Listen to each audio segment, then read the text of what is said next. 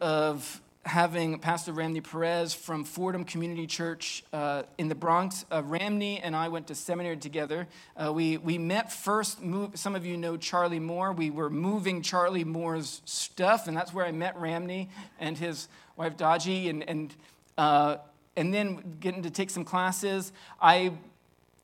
Ramny found out that I'm half Cuban, and then he was saddened by the fact that I know no Spanish at all. But I did say, I do have a good beard, and I do look pretty good in olive. So, that's my Cuban credentials right there.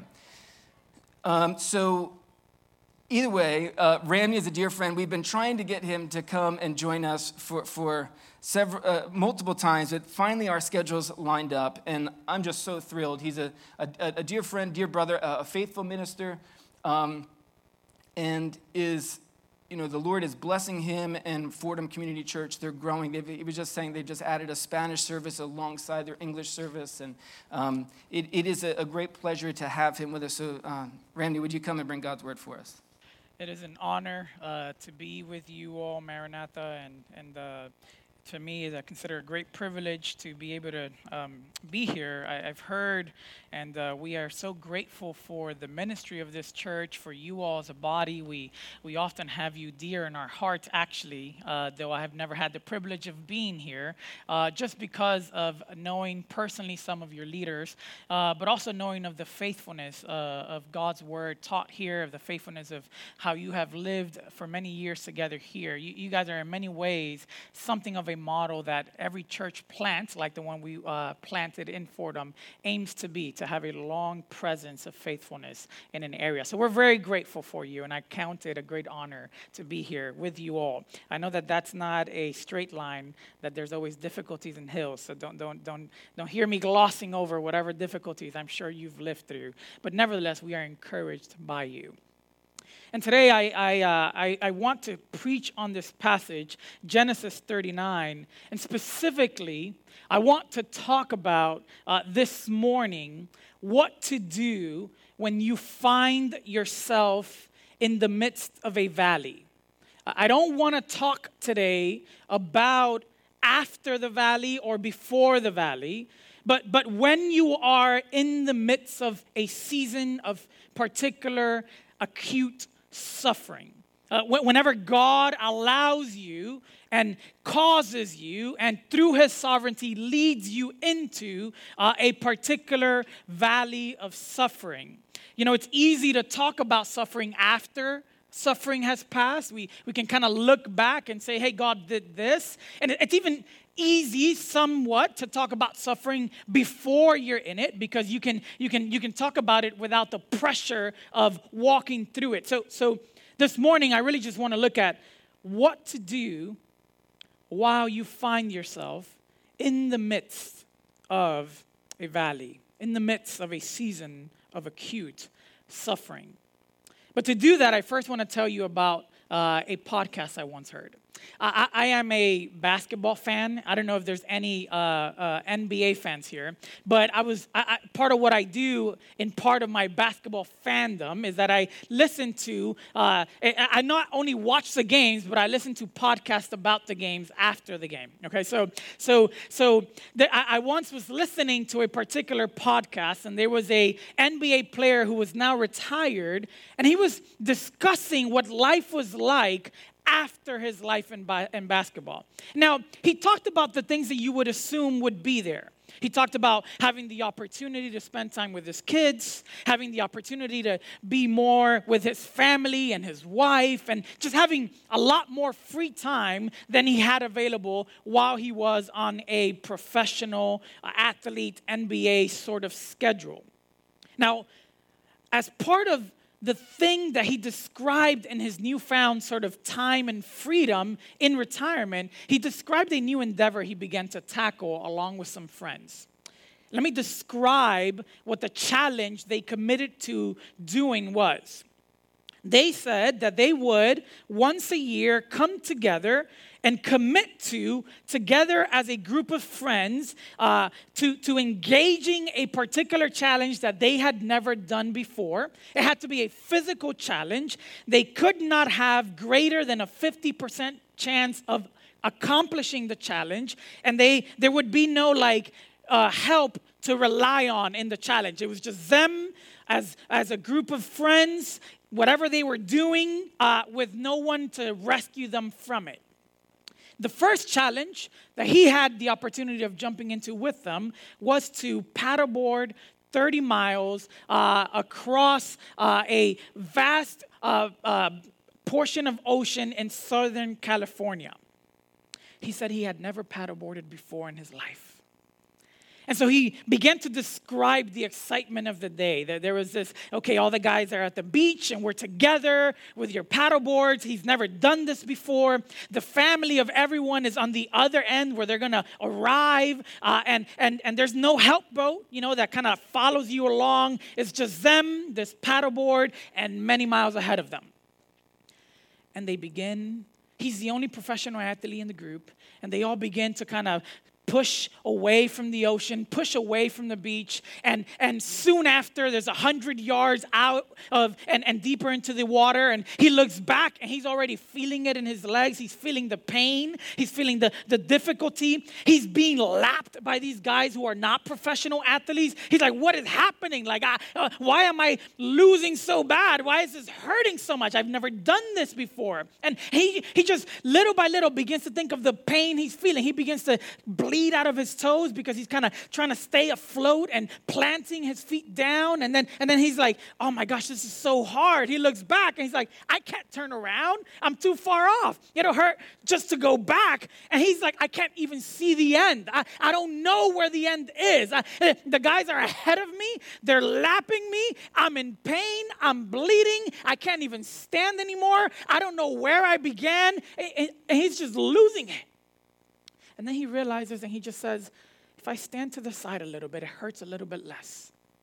And so he just starts focusing on making sure that every single stroke, every single paddle was just the right form. He said, I'm not going to think about my progress.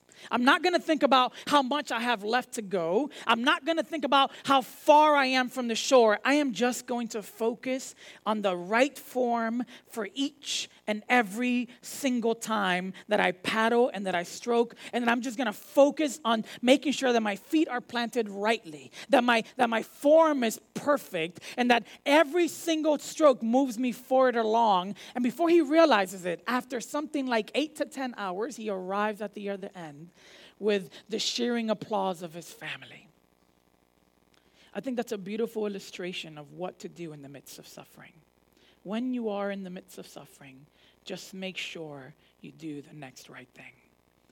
Just make sure that you walk faithfully in the next right thing.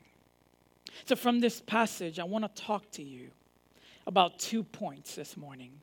When you walk in righteousness in your suffering, you have the blessing of God on your life as He is using your suffering to accomplish the plans that He is developing. And I want to show you that in 2 points. You, as God's blessed one, need to walk righteously in your suffering. You need to walk faithfully in your seasons of suffering. And 2, when you walk righteously in suffering, you are connected to Jesus Christ. Those are my 2 points this morning. When you walk righteously in suffering, you are connected to Jesus. The second point. First point, you need to walk righteously in suffering. Now, I don't know if you have a copy of the scriptures with you, but I'll make reference to this passage over and over again. So if you do, I'd encourage you to have it. I want you to notice that in this passage, in Genesis 39, it's a very well-known passage, but I think we often overlook what's actually happening in the passage. Notice the emphasis on how blessed Joseph is. There's this overwhelming emphasis that Joseph is one who has the smile of God, the hand of God, the favor of God, that he is blessed by God. Notice verse 2, the Lord was with Joseph, and he became a successful man, and he was in the house of his Egyptian master. So he is clearly with God, God with him, and there's an emphasis both at the beginning of this passage and at the end of this passage that God is with him. He begins as a slave in his Egyptian master's house, and he is blessed by God. He ends in jail, and there is an emphasis that he is still blessed by God. So there is a sandwiching in this passage that clearly emphasizes Joseph is one who has God's presence with him. Now, the biggest gift and the best gift that God gives, the great treasure that God gives to his people is his presence with them. That is the best gift God gives to his people. It is that he is with them and that he is on their side. That is the blessing that is given to Abraham, that he has a covenant relationship with God, the creator, even though he was a pagan man who did not know him, that God entered into a relationship with him by his grace and made a covenant with him and says, I will be with you. That blessing and that covenant gets passed down to the children of Abraham. And isn't that what the Bible finishes? The Bible finishes in Revelations with us in a covenant relationship with God, no longer needing the Son or anything else because God himself will be with us. The best thing God gives any person is himself. And it is the blessing of he walking with you, the promise of his presence with you, the promise of it is a covenant privilege to be in a relationship with God where you have the favor of God. So we see that Joseph is a child of Abraham and has this blessing. And we, in Christ, have actually also received this, the real fulfillment of this, because in Christ we have God who dwells with us through the Spirit, and whom, as the Lord promised, I will never leave you nor forsake you. We have God's favor and God's blessing. He is with us. And that is the best gift that God can give. So there's an emphasis in the passage that Joseph is blessed by God, that God is with him. It's not only emphasized, it's also evident. Notice how his master, that is the Egyptian master who's enslaving him, notices that Joseph is blessed by the divine hand. He notices because everything that Joseph touches turns to gold. It's like everything that Joseph is allowed to touch, it begins to flourish and to multiply. And so his master realizes this man is clearly being backed up by a divine hand. He is blessed by God because God was causing to flourish all that he entrusted to him. And so as a result, he finds favor in his eyes. And he entrusts to him everything that he has. And he says he has no concern for anything that he had. He entrusted to him everything because this man had God with him. So there's an emphasis that Joseph is blessed. It is evident that Joseph is blessed. And Joseph becomes a source of blessing even to this pagan man himself. It says that because of God's presence in verse 5, God caused everything that Joseph touched in field and in house to flourish. And it says that the Egyptian master was blessed as a result of this. Now, what we're seeing here is the beginnings, the rumblings of what ultimately gets fulfilled in Jesus. That is that the children of Abraham would become a source of blessing to the nations around them. So we're seeing this theme that is sort of expanding. So Joseph, blessed by God, who God is with him, and yet he also becomes a source of blessing to the nation around him, to the nations around him. Which is ultimately fulfilled in Jesus, but it's true of his people that we become a mediating source of God's blessing to those around us. He is being used by God in this passage to bless a man who is far from God, who is enslaving him. But the thing that stands out in this passage is that God is with him in the midst of him being a slave. That there is this emphasis that Joseph has God's presence and the blessing of God's presence with him in the midst of the worst time of his life, in the midst of the worst trial of his life, in the midst of the worst kinds of things that he can walk through as an individual. Remember the context of Joseph's life. He is a man who, as a young man, had received these visions and these dreams that he would be elevated above his brothers and that even his father and mother would bow to him. Do you remember that story where he has these dreams and then as a result, his brothers become jealous and as a result, they eventually sell him off and he becomes enslaved and he ends up in this situation? He had every reason to think through these dreams that God would bless him to such an extent that he would avoid any kind of difficulty, that he would avoid any kind of hurdles and challenges, that instead his life would go from up to up to up to up to up and just continue flourishing. But instead, he finds himself in Egypt, in a strange land, or separated from his family, separated from those he's known, separated from the context in which he was reared, separated from the people who had received the covenant promises of God, separated, and in a place that he does not know, with people who do not fear God. And there's this emphasis that God is with him, that God is blessing him. See, part of the lesson in this passage is that the Lord is allowing Joseph to thrive in his difficulty. And that thriving in this instance was not to remove immediately the difficulty, but to experience God's presence with him while still in it. And to be used by God as a blessing while he was still in it. So that God's blessing on an individual is not to help you or eliminate the difficulties that you will face or the test of faith that you will face, but that God's blessing on an individual is to enable them to thrive in faithfulness and in righteousness while they're suffering. The passage emphasizes the blessedness of Joseph, that God is with him, that he has shown him steadfast love, that he has God's covenant gift of his presence with him, that he will not ever leave him, even though he allows him to walk through difficult circumstances. But notice that there's a correlation between his faithfulness and the usefulness and the blessedness that he experiences in giving to others. See, he continues being faithful as God is helping him to thrive in these circumstances. And part of that faithfulness is that he becomes a blessing even to the man who would be his natural enemy.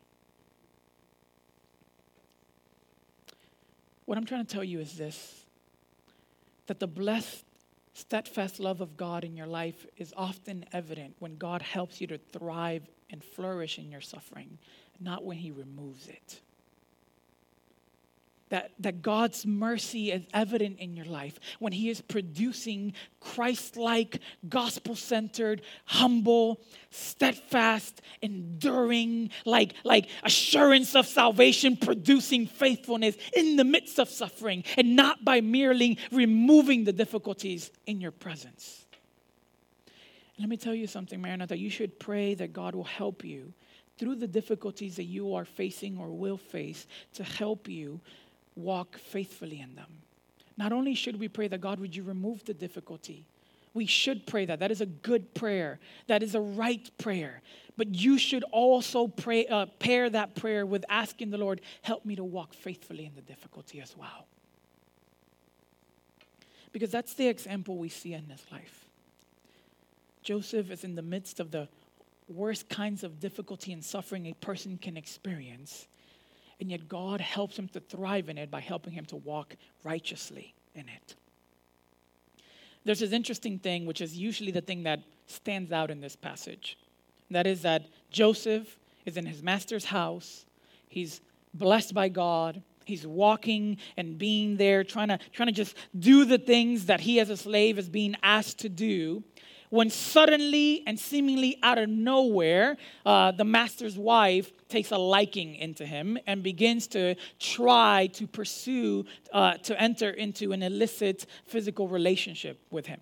We see in verse 6 that she begins to pursue him because the passage tells us he was handsome in form and appearance. So you can just imagine the brother's a good-looking young brother. He's out here working in the fields. And so she just begins to set her eyes on him and begins to try to seduce him and pursue him sexually. And there's a sexual temptation that begins to occur in this passage. Now, the other thing you have to notice about this passage is that it wasn't a one-time off. Like it didn't just, when I remembered this as like Sunday school when you're a kid, you think it's just a one-moment thing. But I don't know if you noticed in the passage that it was a regular occurring thing. It says that she came to him day by day asking him, lie with me, right? And he refused. And as he continued to say no, she continued to come, and then eventually, verse 10, day after day, he would say no. Then eventually she catches him in what she sees as a moment of vulnerability. And she tries to take advantage at that moment. So there is clearly here a temptation towards sexual desire that is illicit, and that would be contrary to the way that God created him. But I don't think that the temptation is merely to satisfy a particular pleasure. I think that the temptation here is really one of faith. Can you imagine, and would you just join me for a second, being in Joseph's shoes? You had been receiving these visions, these dreams from God, that God would bless you. You trusted them. You were excited for them. So much so that you tell your brothers, you tell your father. And you're excited and you begin to share it because you think that's the way things are going to go, that God is speaking to you. You feel and live that God is with you. You've been trying to walk faithfully in those things. You've been trying to be faithful to the covenant as you've learned it from your father and grandfather, as you've received it, that he is walking faithfully to the God of Israel as he is able to. And yet suddenly, you find yourself in a place far away, exiled, enslaved, seemingly abandoned by God in every which way, where your faithfulness did not match the result, where it feels like, is it even worth following Jesus? Is it even worth following him faithfully because everything's going wrong as I'm doing it? See, I think that the temptation is not merely one of, should I enjoy this illicit sexual pleasure? It's really one of, do I still believe in the covenant God, Yahweh, the God of heavens? And do I still trust him in a land that is strange? Because the question that suffering and the temptation that suffering will introduce in your life is this question. What's the purpose of serving him? Is it even worthwhile? Does it matter? What value is there if I still have to walk through what is hard? Every temptation that suffering produces is always one of, do I still believe that God is good? Do I still believe that he is worth it? And do I still believe that he values more than anything else in this life? That's always the question at the heart. That's always a temptation at the heart of seasons of suffering in your life. Do I trust his word and the promise of his word more than the promise of sin? So it's actually striking to hear his response in this passage. Look at verse 8 with me. Because in light of considering the context, his response is striking. Look at what he says. He says, but he refused and said to his master's wife, behold, because of me, my master has no concern about anything in the house, and he has put everything that he has in my charge. He is not greater in this house than I am, nor has he kept back anything from me except you, because you are his wife. Notice this, how then can I do this great wickedness and sin against God? So he refuses for two reasons. It would be a great violation of the trust and the favor that his master has put in him. And two, it would be a great act of wickedness and sin against God. What's striking is the strong language that Joseph uses to describe this action. He uses language of great wickedness. His reference point is still God. His ability to look at and evaluate the goodness or the evilness of a thing is still God-centered, so that he sees the world around him in a way that is still primarily trying to view it from God's eyes. And so that he noticed that this temptation, that this evil, that this thing that he would jump into if he engaged in it with her would be an act of great wickedness against God, because he still viewed sin through God's eyes, even while he was in suffering far away. You know, part of the temptation that sin always does is to play a magic trick on us and make sin look less dangerous than it is. Part of it is to say, well, it's not really that bad. It's not really that, anybody would understand that if they were going through what I'm going through, they would also do this.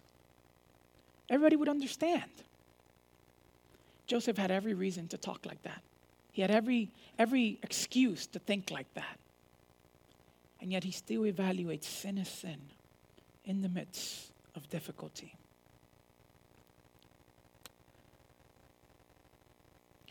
I think one of the things that we increasingly need to cultivate in our hearts to effectively fight sin, especially when we're going through a particularly difficult season in our life, is to make sure that the affections of our heart, that is, that the things that our hearts desire, are in line and agree with God's own. Because temptation will make you be tempted to make a switch and say, well, what God desires right now, I don't want it as much. And two, suffering will make you say, is it even worth desiring the kinds of things that God desires? And so you need to cultivate in your heart the ability to assess sin correctly, and also to desire the kinds of righteousness that God would be honored with, and to delight in it from the inside out, so that you would see life through God's eyes and have the same assessment of sin through his eyes. And the root of this is faith. Do I believe God at his word? That's why I say that temptation in suffering is always a question of faith. Now, there are times where you walk faithfully, you have a victory, and suffering does not subside, but only increases. And that's kind of what happens to him. He says no to every time she comes and tries to seduce him. She tries to catch him when he's alone. He says no. And at this point, you'd think he won the victory. It's like he passed the test. So now go get your A. But that's not what happens. Then she goes, makes up a lie, and he ends up in jail. So he was in a hole enslaved, and he's only further in that hole. Now he's enslaved in a jail.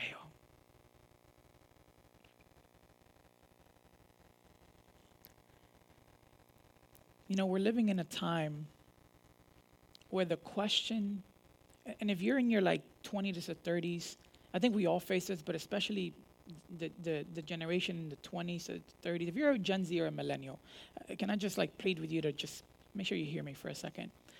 We're living in a generation and in a time where we're asking the wrong question of the Christian faith. What we're asking is, does it work?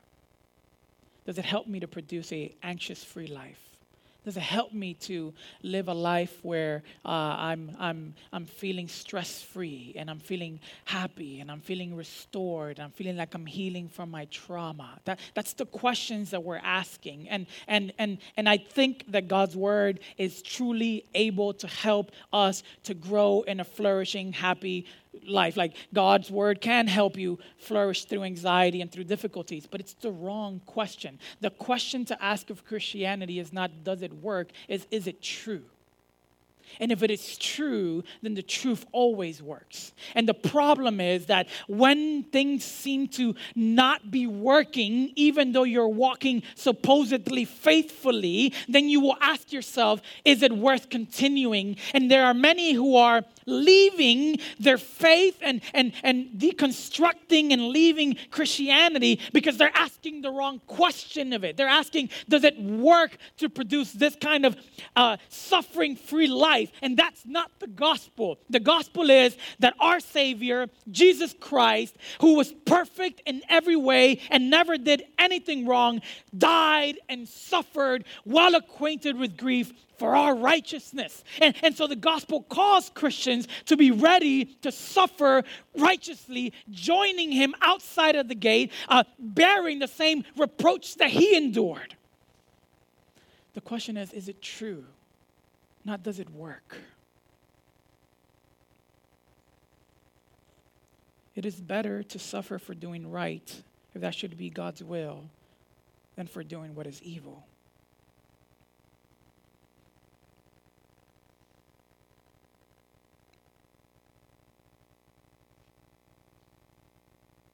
The reality is that when God helps you to walk faithfully in your suffering, that is to still trust him, still walk as you know his word calls you to, you have more reason to know that heaven is coming your way than before. You have more reason to be assured that truly you belong to God by his grace. Because as Romans chapter 5 tells us, suffering produces endurance and character, and it ultimately ends up with hope.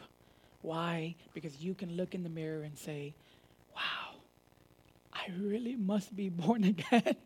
I really must have been purchased by him. He is keeping me, and he is making this difficulty I'm walked through a servant to me.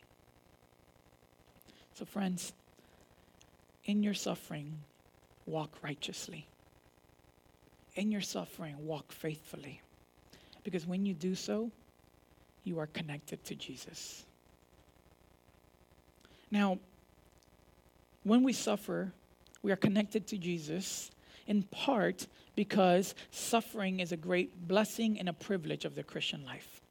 I want you to turn with me to Philippians chapter 1, verse 29. Philippians chapter 1, verse 29. If you have a copy of the scriptures.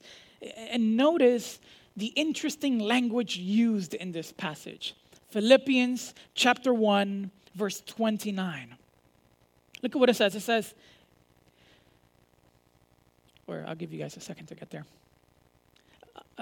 In my church, part of how we handle this particular moment is you give me an amen once you're there, and that way I know, okay, we're all there, and we read together. I don't know if you want to try that with me, amen? All right, I'll take that. Look at what this passage says. For it has been granted to you that for the sake of Christ, you should not only believe in him, but also suffer for his sake. Okay, so when Jesus and God was giving out all the gifts, this is the one that we're like, God, give that one to your other saint. Don't give that one to me, please. Like I will take, forgiveness. I'll take being adopted. I'll take being redeemed. I'll take being transformed. I'll take every other nice gift you got. But the one of being granted to suffer, like that gift, God, please give that to your other, my other brother or sister. They're real strong believer. Like they got this. They can endure that one. They can walk through that one. Lord, listen, God, I don't need that many gifts. I'll just take, you know what I'm saying? Like I'll take all the other gifts. You give that one to somebody else. And yet, the passage tells us it is a privilege. Privileges are the things that are granted. You understand what I mean? Granted is language of you have been allowed to also participate in this privilege. What is the privilege? To suffer for the sake of Christ. So it is a privilege when you were dead in your sin to be granted faith so that you would believe in him. Right? That the Spirit makes you alive when you were dead, helps you to respond to the gospel with faith. Now, one of the privileges that God gives each and every single Christian is that he grants you to suffer with him. So that your suffering as a Christian also has useful God self-glorifying purposes. Your suffering has redemptive purposes in God's hands. Your suffering is used by God in a gospel-shaped way, not only to mold you and make you more like Christ, but through you to advance the gospel and the blessings of God to others. Your suffering is never just a pond. It is a river. It is meant to be water that is flowing and going somewhere, not merely stale and stagnant. See, Joseph ends up in jail, seemingly further in a pit, but he's also now further ahead in advancing God's master plan. Because in that jail, God will bless him and be with him, and all of a sudden he'll be in charge of that jail too. And he'll be making and entrusting and carrying and leading everything in the jail. And God's steadfast love is visible with him there. He is blessed by God in the jail. But in the jail, positioned perfectly at the right time, he would also meet two men to whom he would interpret their dreams, and one of which 2 years later would become the source of him being brought out of that jail and ultimately fulfilling and accomplishing God's master plan for him, which was to elevate him to the second in power position in Egypt so that he would be the means of salvation for the people of Israel. See, God's master plan for Joseph through his suffering and his faithfulness was to use him so that the people of Israel were rescued. And in that, we see and are reminded of another whose brothers also betrayed him. We see and are reminded of another who also was suffered as a means of salvation for his people. And in that, we are reminded of another who God in his sovereign hand planned the details of his life so that he would too be elevated as the means by which salvation and blessing would come to the people of God. That is Jesus Christ. That Jesus is the better Joseph. That Jesus is the Savior of his people who suffered in our place. And in his righteous suffering, who never sinned, never scoffed back, never had a thought to turn against God the Father. He was always doing everything that pleased God the Father. And yet in his suffering and through his suffering, he became the means of redemption for many. He is the true righteous suffering servant. That is Jesus Christ. So that your suffering is always connected to Jesus. One, because you're called and privileged to join in it. And two, because your suffering is an extension of the sufferings of Jesus. Because your suffering is part of that gospel story that is played out in each and every Christian's life and used by God so that the gospel will move forward and become a source of blessings to others. Friends, there is nothing better in this life to know that God is with you. And there is nothing better in this life to know that God is forming Jesus in you. And there is nothing better in this life than to know that, because you know that if you share in his suffering, you will also share in his glory. So in your suffering, do not become self-centered. Don't say, I'm entitled to this or that, because everybody would understand, look at what I'm going through. Don't say it's okay to stop doing the basic things that are faithfulness. Let me stop going to church. Let me stop serving others. No, you continue serving as an expression of your faith in Jesus. You continue living righteously as an expression of your faith in Jesus and as the realization that in joining in his suffering, glory will come. Now, let me tell you something. One of the best ways to fight sadness is to not only think about your sadness, but to begin to serve somebody else in the midst of your sadness.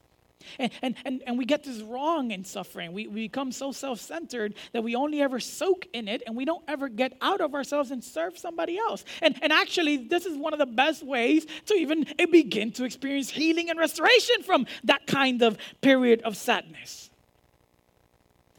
Now, I trust that, like me, you haven't always responded perfectly in suffering. Maybe you're here and you're like, there have been times that I've struggled and I don't think I responded well there. But don't forget that the reason you have grace is because somebody suffered for you. that Jesus Christ suffered in your place so that you would be made fully righteous. And that even now, if you would repent and trust him and you confess your sin, he says, I will grant you grace. I will forgive you and restore to you all righteousness. Do not give up the next faithful act in your suffering.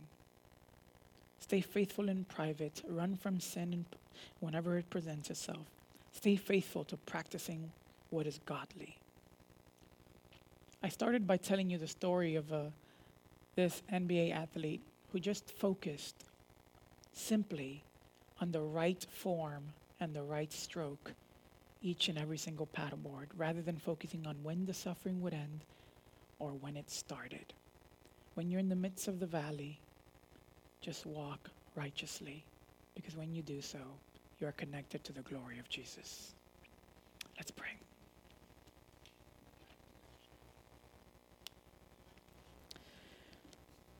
Father, we thank you for the mercy and the privilege of being able to walk with Jesus, that it has been granted to us to suffer with him. Lord, I pray for each and every single one of us here that you would help us by your grace to walk faithfully in that, so that you would be lifted up in all things, Lord. I pray that the temptations that suffering may bring into our life, you would keep us from them, Lord. That we would be like Job, naked we came into the world and naked we would leave, Lord. That you would be our true treasure above everything else. Lord, I pray that you would help us to endure when our strengths are too weak, because in our weakness, your strength is made perfect and clear. Father, I pray these things, and we pray these things in the precious name of Jesus. Amen.